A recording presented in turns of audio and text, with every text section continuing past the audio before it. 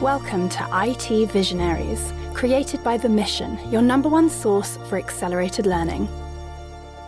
On this episode of IT Visionaries, Ian chats with Layla Secca, Executive Vice President of Mobile at Salesforce. Layla shares with us how she got her start with Salesforce, the way brands will win in the coming years, and her thoughts on mobile as the fourth industrial revolution. We hope you enjoy the episode. IT Visionaries is brought to you by the Lightning Platform by Salesforce.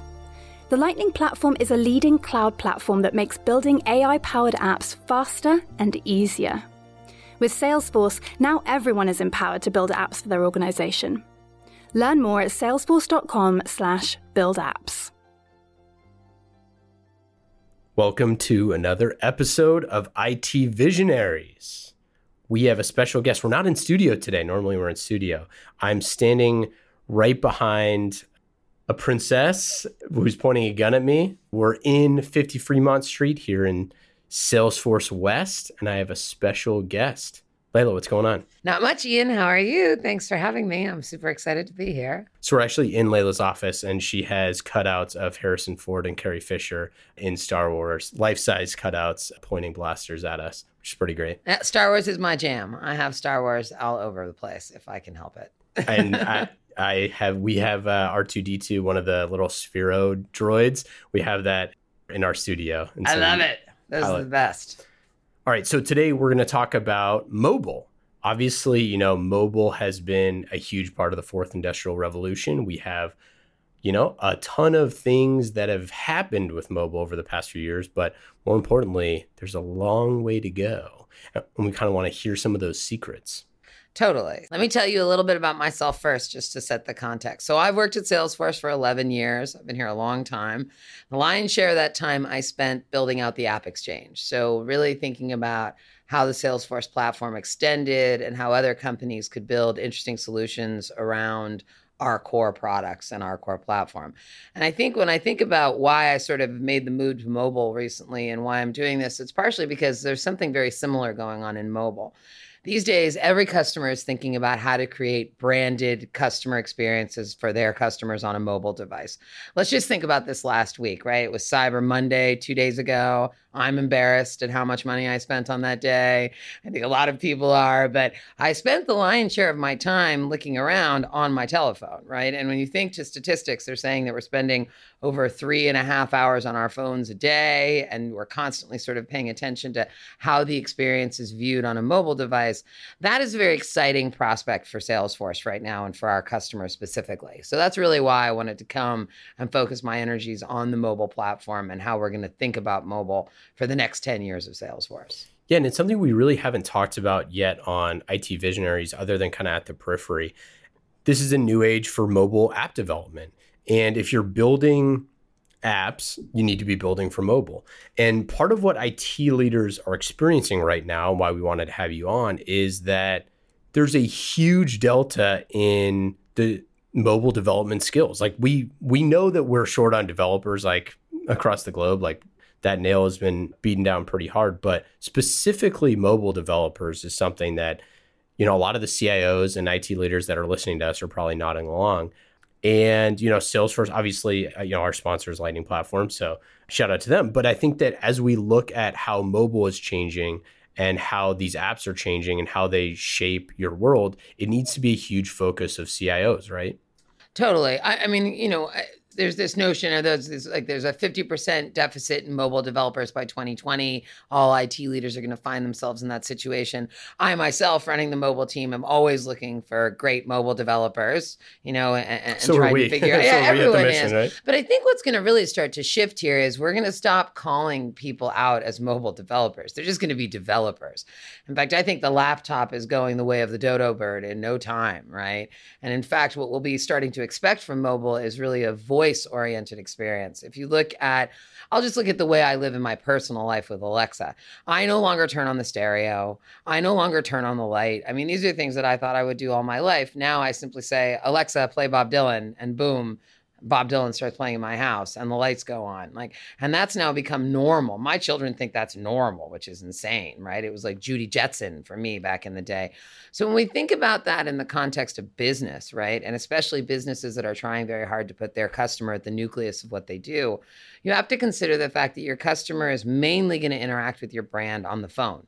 Whether that be on a social site like Instagram or Twitter, whether that be in an app that you're providing to them natively to give them a particular experience. But you have to really consider that fact. And then you have to consider how you want to optimize that experience, right? It's not simply that it looks beautiful on a mobile device and that it forms well. All of that will be expected and candidly is expected at this point in the game. But it'll become more about the experience you want the customer to have. So you're going to need to get to the customer data. Right. And that's where Salesforce has a unique proposition that other companies don't have. We are the customer data master. We have the information about your customer there. And with the Lightning platform, specifically the mobile capabilities we're putting in there and we'll continue to put in there over the next year, you now have the ability to create really rich applications that are mobile, that are native, that are going back and leveraging that key customer data to optimize the experience so that it's incredibly personalized for the human, right? When I go to my phone, I expect my phone to know me, right? If I go on my mother's phone, I'm like, oh, this thing's terrible and nothing works. Like everything's so big, whatever that, but your phone is a really personal extension of who you are. And the brands that will win in the next 10 years are the ones that know how to talk to you through your phone. Can I tell you something really funny? So we have some younger employees, like below the age of 21 employees at the mission, and they're awesome. Shout out to all of you. But it was really funny. We were looking at our phones when we were on an offsite, and all of the younger employees had like way less apps, like way less apps. Nothing on page 2 or page 3 or page 4, right? I needed one of them to download Yelp because we needed to look for a place to eat. And I heard from the backseat, like, why do you care? Like, well, now I need to download again. Like, you just had it downloaded yesterday. Like, yeah, I deleted it. Like, why did you delete it? It's like, oh, it clutters up my phone. See, and I feel the same way. I have a really interesting relationship with my phone where like my kids sometimes download stuff and it shows up on my phone, whatever. This is like my personal phone. It's its own little drama. But I literally go in there and delete all of the stuff. I only like 2 screens of icons. And that's with like all the work ones too. And it takes work to keep it at that. But sometimes I feel overwhelmed if there are too many app icons. So I relate to I love my millennials, right? The people that work for me that are much younger than me, because they constantly are forcing me to think about the experience in a different way, right? I just accept that like, oh, it's going to look like that. Oh, I'm going to have to sort of tolerate this. This is what the interface is. Whereas, younger people who've had their telephone in their pocket all their life won't tolerate that. But think about the implication of the IT leader or the technologist or CTO or whoever it is that spends all this effort, money, energy, marketing to get the app download as like their leading metric, right? Like, hey, we need app downloads. And you have people that are intentionally, who potentially love your app that just, auto uninstall, right? You lose all your push notifications, you lose all that sort of stuff. So I think that the way that those things are happening in the future, you think about that barrier to entry. Well, voice is the perfect example of like, you don't uninstall voice, right? Like, but then how do you get push notifications? So I just think that there's so many layers to how mobile is going to change, especially as younger people are adopting it more. Completely. I couldn't agree with you more. Like I myself am really moody about who I let give me notifications on my phone. Totally. Right. I'm really particular. I'm really particular about who I follow on social media and how many people I follow. It's actually a number because I've realized after a certain point, then it just gets a little overwhelming for me. But like these choices on your phone are going to be sort of the place where you make them. The way I see it coming from the telephone's perspective is like telephone. I shouldn't really call it that anymore. That's like my old piece. Alexander Graham Bell would be very amused. Let me tell you, mobile's come a long way. But, I think that this point, that getting back to that rich experience, people won't take the app off their phone if they love the interaction, if they're interested in it. I have some apps on my phone that probably wouldn't make sense to anyone, but the way the information is delivered to me is valuable, right? And I like it. I need it. It may not make sense to others, but it does to me. When you think about this in a business context, like when you think about how to engage your employees with applications, that's an interesting point too. What we did great at Salesforce, and I've been here a long time, is we built a great product. It's great. it helps you sell. It helps you do a better job with your customers. It helps you market. It helps you understand what your customers want better than anything I ever had before. I mean, it really changed the game like that. When you think about how you want to create an experience for your employee, you want them to get in the app and feel that level of value. So you have to create it in a way that's going to let them have some say in how the information is brought to them. Like, do they want it feed first? Do they want to look at a dashboard? I, for one, love the Salesforce mobile app because it's all, my experience is very tailored to me. I get in there, I look at my dashboards, I look at the things that are relevant to me, anything that's pressing, an approval or something that I need to do, sort of pipeline, things that are front and center for me is the way I've configured the mobile app for me. And then it makes it a work tool that I'm drawn to, right? Which is what I think most IT leaders are trying to do right now. You're trying to create experiences that engage your employees, and then take it one step further. You're really trying to think as a company, how do we create an experience that engages our customer? So mobile is the way to do that. And the reason why Salesforce is different is you don't have to be a completely programmatic, unbelievable mobile developer. You can do a lot of this work declaratively. You can create a really rich, awesome mobile experience for an employee or a customer without being a full-blown iOS developer. You know, of course, we still need those, and we still need Android, but we know these things aren't going away. And to do amazing stuff, we always want to look to extend that way. But there's a lot of capability that people can create declaratively with Salesforce to create really rich mobile experiences.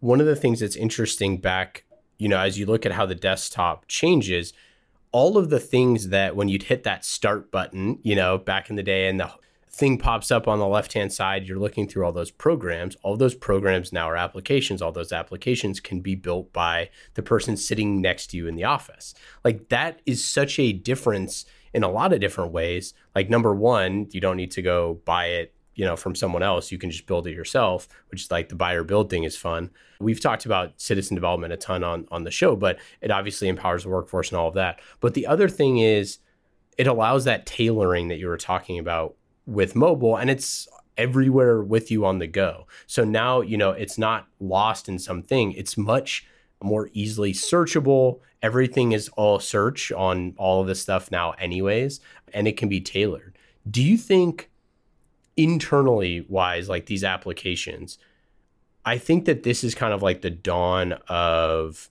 IT leaders and companies being able to say, internally, we have a suite of applications that we're creating and constantly shifting and using and editing every day, rather than just buying as many, off-the-shelf technologies. I think it's an amalgamation, right? So I ran the App Exchange at Salesforce for the lion's share of a decade. So I helped create a lot of those businesses that built those amazing applications.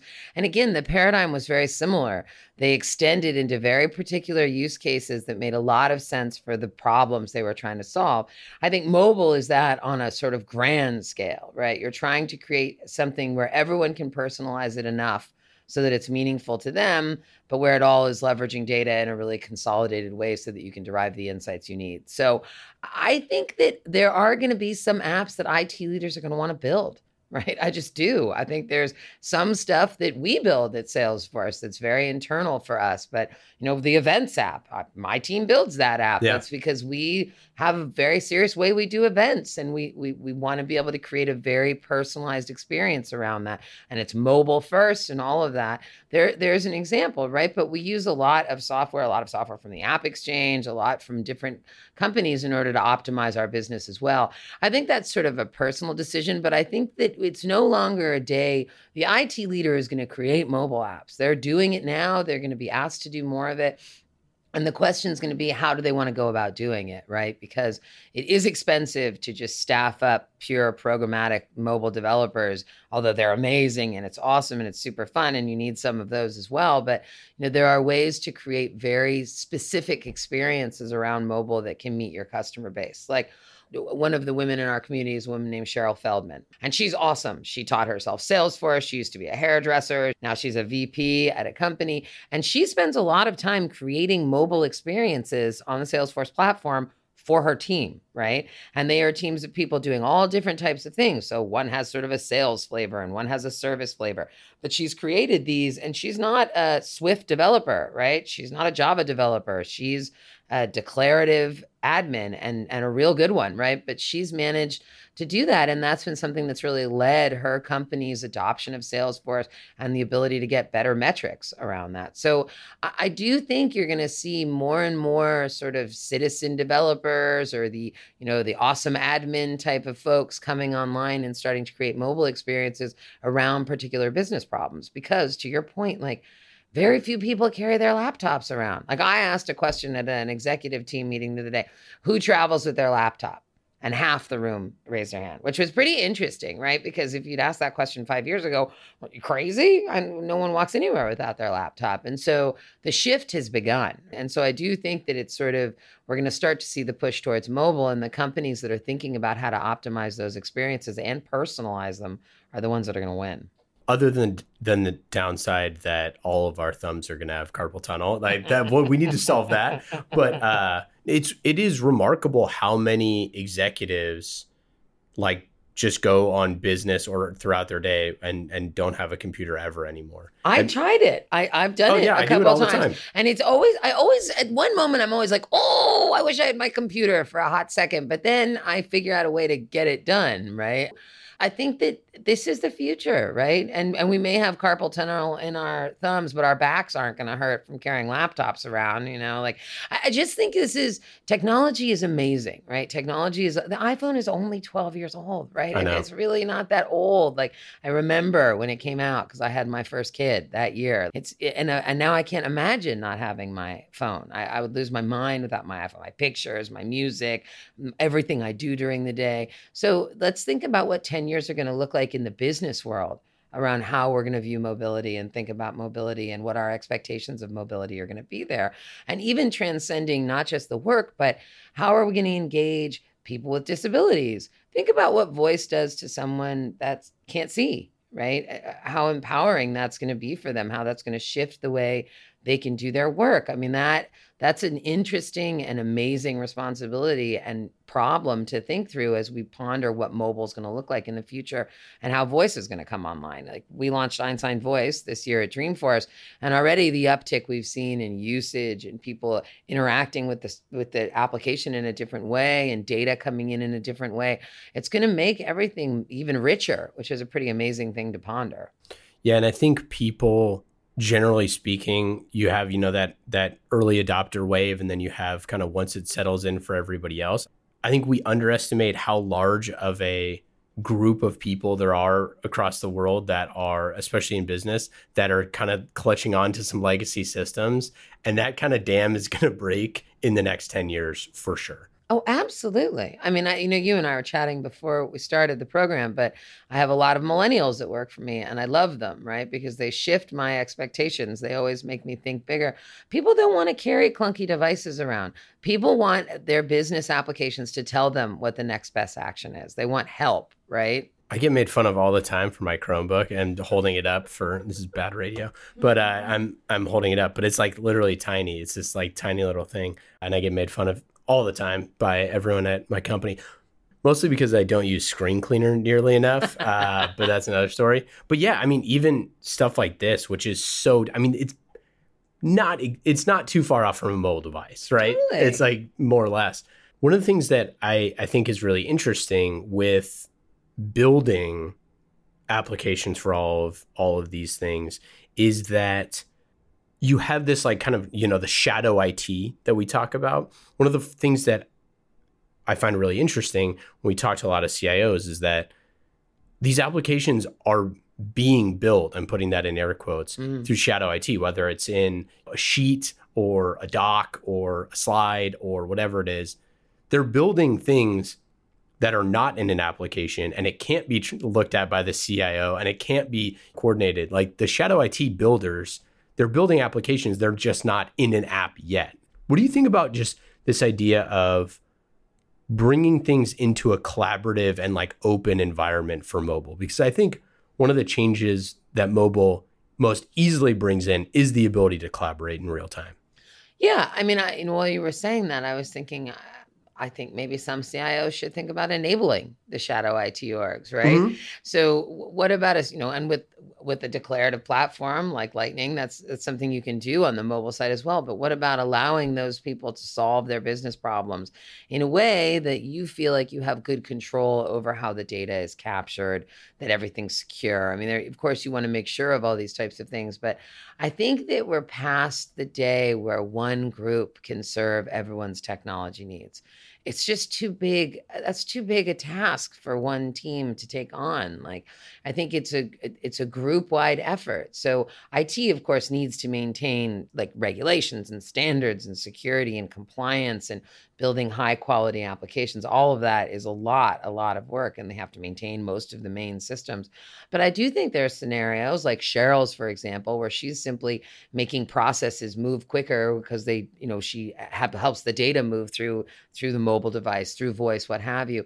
I think that we want to see more of that. We want to enable the business leaders to make their processes run more effectively as long as they adhere to the rules and capture the information correctly. So, I mean, I think mobile is sort of going to be the forefront of that because that'll be the container, right? Like all of a sudden, I was having this conversation with my husband the other day, like apps are going to become your app is your phone. And he was like, what do you mean? I was like, that's the container now. Like that's going to be, if people shift their thinking and start building for the phone versus for the app or the this or the that, all of a sudden we're going to have a lot more influx of technology and different stuff coming in. So the CIO needs to be well prepared to sort of manage what that looks like and make sure I'm going to skip a step doesn't end up hurting the company or doing something bad. I think the relationship's going to shift yet again, and mobile will be at the forefront of that. So what are you most excited about going forward with mobile, specifically mobile at Salesforce and kind of the broader picture of like, obviously launching Lightning Platform Mobile, all of that? Like, what are the things that make you wake up in the morning like, man, I can't believe we get to tackle this problem? I mean, I'm very excited about mobile. I said this earlier, but I really don't think we're going to talk about mobile developers as something stand alone anymore. I think mobile developers are going to be the developers in not too long a time. I just believe that this is the new form factor. This is the way we're going to start interacting with data. And if you are ever on a bus or on an airplane or sitting in any public place, you see very quickly that everyone is heads down on their telephone. That means that we have a unique opportunity to create great experiences for those people when they're doing that, right? And I think on the business side, we've begun to crack the code, but I think Salesforce has a unique opportunity by having this declarative mobile platform, by being the customer data master. We have all of the pieces to allow very seasoned iOS and Android developers to build amazingly rich programmatic experiences, but we also have the ability for admin to create a great mobile experience to speed up their sales team in collecting data. So I think for us, and when I think about what I get to do, it's really unlocking that capability for our customers so that they can reach their customers. And I think we've hit that inflection point where mobile's ready to do that now. So I'm pretty fired up about that. Switching gears a little bit, you are famous for being an Aggie. My brother is also an Aggie. I have spent many, many days at UC Davis, including in the Quarto dorms. They're definitely not around anymore. So, you started your career after UC Davis, and you've had a really interesting history of kind of this start of what became the Equal Pay Initiative. And I'd just love to learn more about, how you were involved in that and kind of championing that and just that story. Sure. So it was about maybe 5 years ago now. When I'd worked here for a long time, I'd been on the App Exchange for a long time. I was sort of ready for a change. And so I started looking around and was thinking about a change. And at about the same time, Mark Benioff Sheryl Sandberg had come out with her book, Lean In, that year. And Mark had started paying attention to the fact that the makeup of our meetings happened to be mostly, white older men. And he wanted to change that. So he started a program called the Women's Surge, which essentially a group of us that were high potential female executives inside the company started getting invited to the meetings and invited to the offsites. And so I was one of those people. I was lucky enough to do that. And my friend Cindy, who I've been friends with for a long time, she also was part of that. And because of that program, we both got promoted. She now runs all of HR for Salesforce and has for quite a long time. And I got promoted to run Desk, which was a small business customer support app we were running. So that happened and we were both really excited. It was sort of what we'd always wanted to do. But we started spending some time together and thinking about how we wanted to do more. And I had always had a particular thought that maybe the women weren't getting paid the same as the men. It really fosters from a couple of like distinct conversations, namely one about how everyone was buying a Tesla and I wasn't. But there was a whole bunch of conversation about this. And mostly Cindy and I spent a lot of time talking about this. Is this really going on? What's happening? So we worked hard on it. She got promoted to be the head of HR and she had a one-on-one with Mark that she invited me to. And at that one-on-one, we presented a plan to him where we said, hey, we think this is happening. And he was like, no way, that's not our company. And we were like, nope, it's not our company, but we still sort of think this might be happening. And this is where Mark Benioff is amazing because he said, let's take a look, which I don't think most CEOs of public companies would have done that. So Mark deserves a huge amount of credit for doing that. But he said, take a look. And then Cindy went about the process of taking a look. And we found out that we had about a $3 million pay discrepancy. And so they corrected that. And then we did it again the next year. And again, we had about a $3 million pay discrepancy. And it's now become the part of the DNA of our company, right? And it really started us on our efforts around equality, and it ultimately led to Tony Profit joining Salesforce and starting Team Equality with Molly Ford, who worked on equal pay with me and Cindy. So, I'm really proud of a lot of things I've done in my career, but definitely this is probably one of the things I'm most proud of. I thought it was so interesting when all of the Hollywood stuff was kind of coming out around equal pay, and I kind of like cringed a little bit because I'm like, man, if we need to be taking cues from Hollywood on some of this stuff of like, oh, maybe, male and female actresses aren't getting, paid the same amount. I'm like, Hollywood is the most extreme example of who knows how those deals are structured, right? And we work with actors and actresses here at the Mission, so disclosure on that. But it's truly like total black box. Like corporate America should not be huge black box, right? Right, but I think it was. It was, and it still is. And I think it's opening. And I really give Mark and Cindy a lot of credit for that. No one had ever done a pay audit before, and she sort of figured out how to do that like that at scale. And Mark to do that, to say yes to us. I remember my mom was all jacked up, like, what'd he say? What'd he say? And I was like, he said yes. So, but we were nervous going in. I think we have a lot of work to do as a society. There's no question about that. And we definitely have a lot of work to do in technology. And we still have a lot of work to do at Salesforce. Like there's no finish line on this, but I am very proud to work for a company that's trying so hard to make it a better place. And I don't see that everywhere until Silicon Valley right now. And one of the things you've talked about, at length is just taking ownership of your career. And it kind of just seems, obviously you've been at Salesforce for a long time, but it seems like you've had a clear kind of distinction of being a parent, being an employee, being a spouse. All of these things can be achieved through kind of hard work, dedication, not giving up all of that. Just talk through the way that you've kind of structured your career to be successful and to be the full picture of, I don't necessarily know if work-life balance is something that sentence should even like ever be uttered, to be fully honest. Kind of just doesn't really make sense. But it seems like you kind of have a pretty good barometer. You're sweet. I don't feel like I do at all. So that's probably where this all starts, is all of us feel like we do bad at this. And I agree with you on the work-life balance. What a silly phrase. I don't think it makes sense. Yeah. It's like, it's a scale to some degree, but sometimes certain parts of your life need more and sometimes other parts of your life need more. I definitely spent time early in my career too focused on work, made mistakes, shouldn't have. I missed my kid's first trip to Europe. Still feel bad about that. I've made decisions that I shouldn't have necessarily made. But I do think that a lot of this comes down to being honest with yourself. And I think for me, the thing I probably didn't realize soon, like I am the type of person, like I'm super competitive. I set my eyes on a goal and I'm like, I'm going to hit it, like no matter what it takes. I think the interesting thing as you move through your career is your goals change, But you sort of said, oh, I was going to do that, so I got to stick with that. But actually, wait, maybe no, I don't really want to do that anymore. Maybe like for a while I was like, oh, I want to be a CEO. I do not want to be a CEO, right? And not on my list of things to do right now, right? But at the time, that was something that I thought. And now my kids are a little older. I'm sort of enjoying spending time with them. Like, isn't that funny though? I think it shifts, but I think that it could very well be that I wake up in 2 years and I'm like, I'm going to be a CEO. Like, I lived in too many extremes earlier in my career, and I think that helped me stay focused and get things done. But I also think there's something to be said for riding with the change a little bit and understanding that. That said, I did work really hard, and I did set my sights on a lot of goals, and I decided I wanted to be a this and a be a that and do a this. And a lot of that I did through planning, and a lot of that I did with help.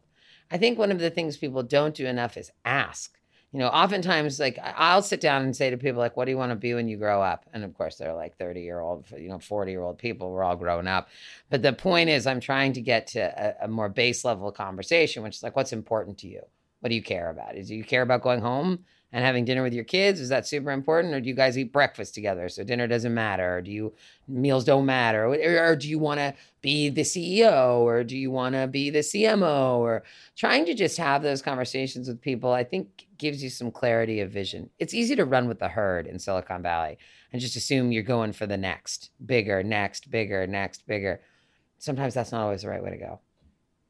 Yeah, I think it's funny too that people a lot of times scapegoat populations of people, whether that's like millennials or baby boomers or like, whatever it is, on this idea that blank wants to do blank, or that, this is what those people are doing. When in reality, like, generally young people like to live near each other, on top of each other, in cities, meeting new people, doing all that sort of stuff. Whereas as you get older, your priorities change. And I think that there's this kind of need for young people to say, like, to kind of set the, like, I want to be a CEO, or I want to be this, or I want to be that.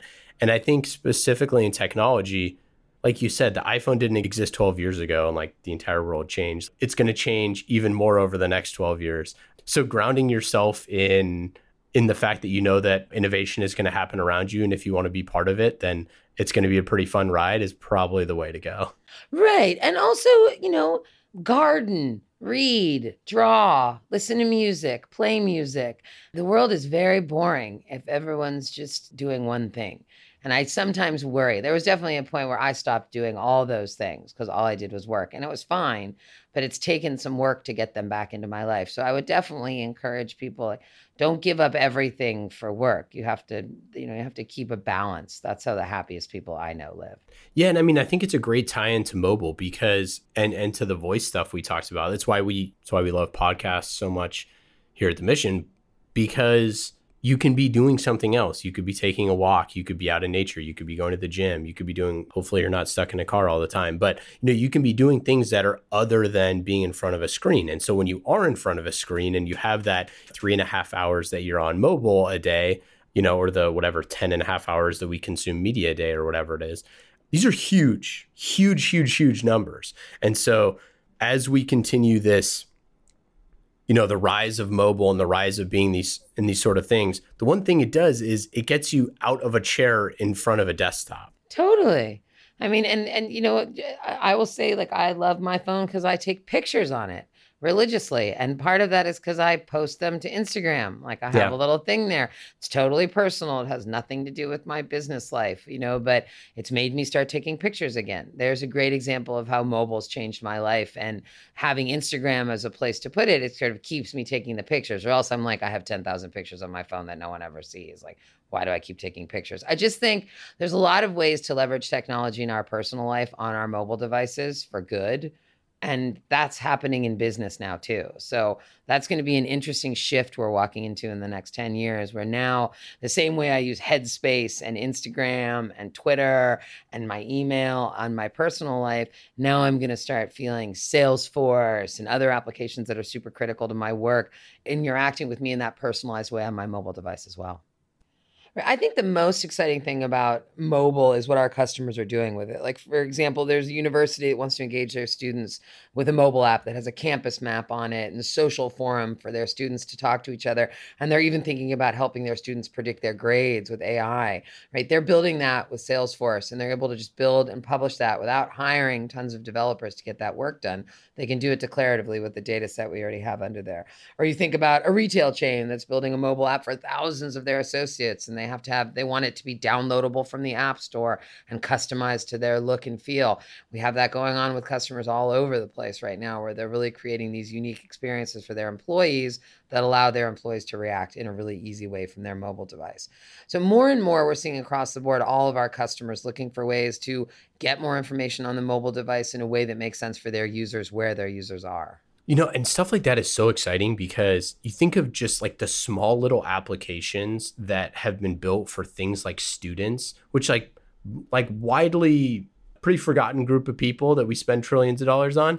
You think about stuff like that, like Quizlet. The guy, I just saw a thing on social media that they're giving the guy who created Quizlet. There are so many applications that can be built to help students and that universities can do. I mean, like so many things that, you know, meeting other students and study groups and all that sort of stuff that can really be helped with things, especially like as you layer in AI. Absolutely. And that's where Salesforce has a real advantage, right? Because we have this built in, and even seeing this with Einstein Voice and how customers are starting to use that in their mobile experiences, it's going to make a big difference for how everyone sort of sees their interaction between mobile and their applications sort of blurring, if you will. As a app guru in this world, people overuse guru, but I think it's fun. Launching mobile apps is a very difficult thing for a lot of people.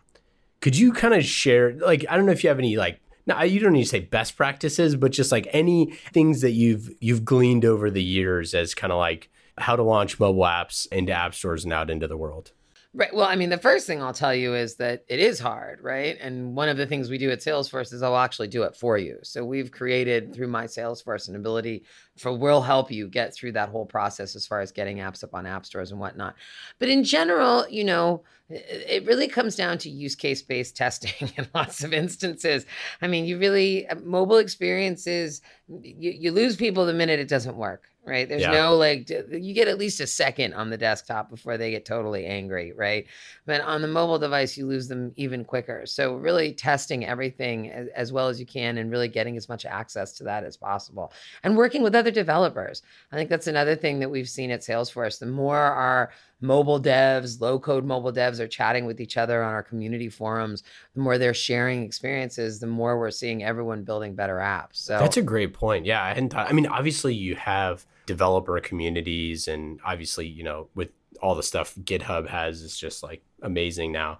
But that's a great point that being able to foster those communities, especially of like low code folks that are actually learning and can share best practices. You know, I like to think of the app thing as like, it's like a 2-tap test. The first tap is like, does this work? The second tap is like, did I screw it up? And then the third tap is you hitting the home circle and being like, I'm going to uninstall this. Right? Something like that. It sort of is like that. You don't have that long. You really need to win your user quickly on mobile. Okay, are you ready for the lightning round? Okay, I don't know what it is, but yes. Oh man, this is great. Lightning round, it's brought to you by the Lightning Platform by Salesforce. So It's great. Fast and easy questions, unlike those hard ones that I had earlier, the stumpers. But hey, fast and easy, just like the Lightning Platform. Woo, I like it. All right, let's go. Number 1, what app are you using on your phone that is the most fun? Instagram. Instagram is great. Instagram makes me take pictures, which I love. So Instagram has a special place in my heart. It got me taking pictures again. Also, you don't have to read the comments. Oh, I don't write any comments and I don't read any. I only look at the pictures. Exactly. You know, my father one time, this is a total, I always do this in the lightning round. So my dad one time was like, you know, Ian, a picture's worth 1,000 words. And I was a smart little, 10-year-old. And I'm like, no, it's not. And I was like, what about this photo? It was like a photo he like accidentally took with his camera of like the side of like a bumper of a car and a tree. And the next day, waiting for me at the breakfast table was that photo turned upside down with 1,000 words handwritten on the back. Oh, That's awesome. I hope you kept it. I should have. Oh, man. All the things we should have kept in life. And knowing the stuff, knowing how he writes, it was probably one sentence. Nonstop. Okay, anyways, favorite time-saving tool? Cozy, which is not something you know about, but it's this thing I use to manage where everyone in my family and I are at all the time. It's like in Harry Potter, Molly's clocks that shows all of the... Exactly. That's exactly that. Favorite use of AI or chatbots that you've seen recently? Service Cloud, what they're doing over there. Service is always key to me, but I've always thought that password reset should be answered by a machine. So seeing that happen in real life makes me euphoric. I love it. Gosh, password reset. Password reset. I can write an algorithm to make that work, I feel like. Also, seriously, we have fingerprint and face reading on our phones. Could we stop with the password reset? But so seeing the machines answer password reset and no human ever having to see that again is like huge progress for me. It makes me clap out loud. When I was in the Army, we used to have to change. So you have 3 different devices because you have like regular, secret, and like super secret. Right. That's not what it's called, but yeah, we used to have to change our passwords like every 30 days. And so like when I was in Afghanistan, like all 3 passwords for all 3 devices, and it can't be any of your previous 10, and it can't have like 5 digits that are the same or something ridiculous. I don't know. That's not what it actually is for those of you, but it's something ridiculous. It's basically the most ridiculous password. And I had like 1,000, and you can't write them down anywhere and everything. So brutal. And all the IT people would always hang around and check your Post-it notes and stuff. Very. Anywho, lightning round, huh? Favorite team, sports or otherwise? Warriors basketball. Favorite podcast or recent book that you've read or listened to? I just read Beartown. I'm very competitive, so I'm having a competition with myself to see how many books I can read this year. I'm on 38. Whoa. I was trying to get to 50, but now my kids told me 40 is my new mark because there's no way I can hit 50. Although I'm seriously thinking that might be a way. You got to publish that. Just don't talk to anyone until Christmas, right? You should publish that. Publish with the mission. Yeah. Oh, I might. Layla's 40 books. I will do it. I like Beartown. It's a good story. It's a little hard to read, but I enjoyed it. Favorite one-day getaway in the Bay Area? I really like going to the beach in Marin. Rodeo Beach. Oh, Rodeo. I like it there. Going through that little tunnel, and then you're sort of over there, and dogs are allowed, and it's sort of nice. I like it over there. Favorite Dreamforce moment? I really liked the first equality summit, first women's summit that we put on. That was, we all worked really hard to make that happen. That was sort of the fruit of lots of labor. So I was proud of that one. They're always sold out too. It's impossible to get tickets. I've tried to get tickets for to get seats. I mean, I know you can walk in and stuff, but so it's hard. We did the Trailblazing Women event here. Yeah, we interviewed Lynn Zaladonis. Oh, she's awesome. She was great. Best advice for a first-time tech exec? Don't take yourself so seriously.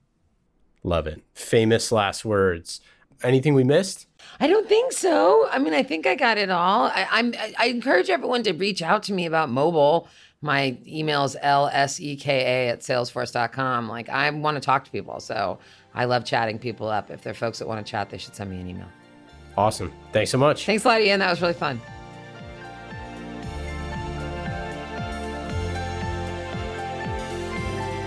Thank you again to our friends at Salesforce. IT Visionaries is brought to you by the Lightning Platform by Salesforce, a leading cloud platform that makes building AI-powered apps faster and easier. With Salesforce, now everyone can build apps for their organization. Learn more at salesforce.com/buildapps.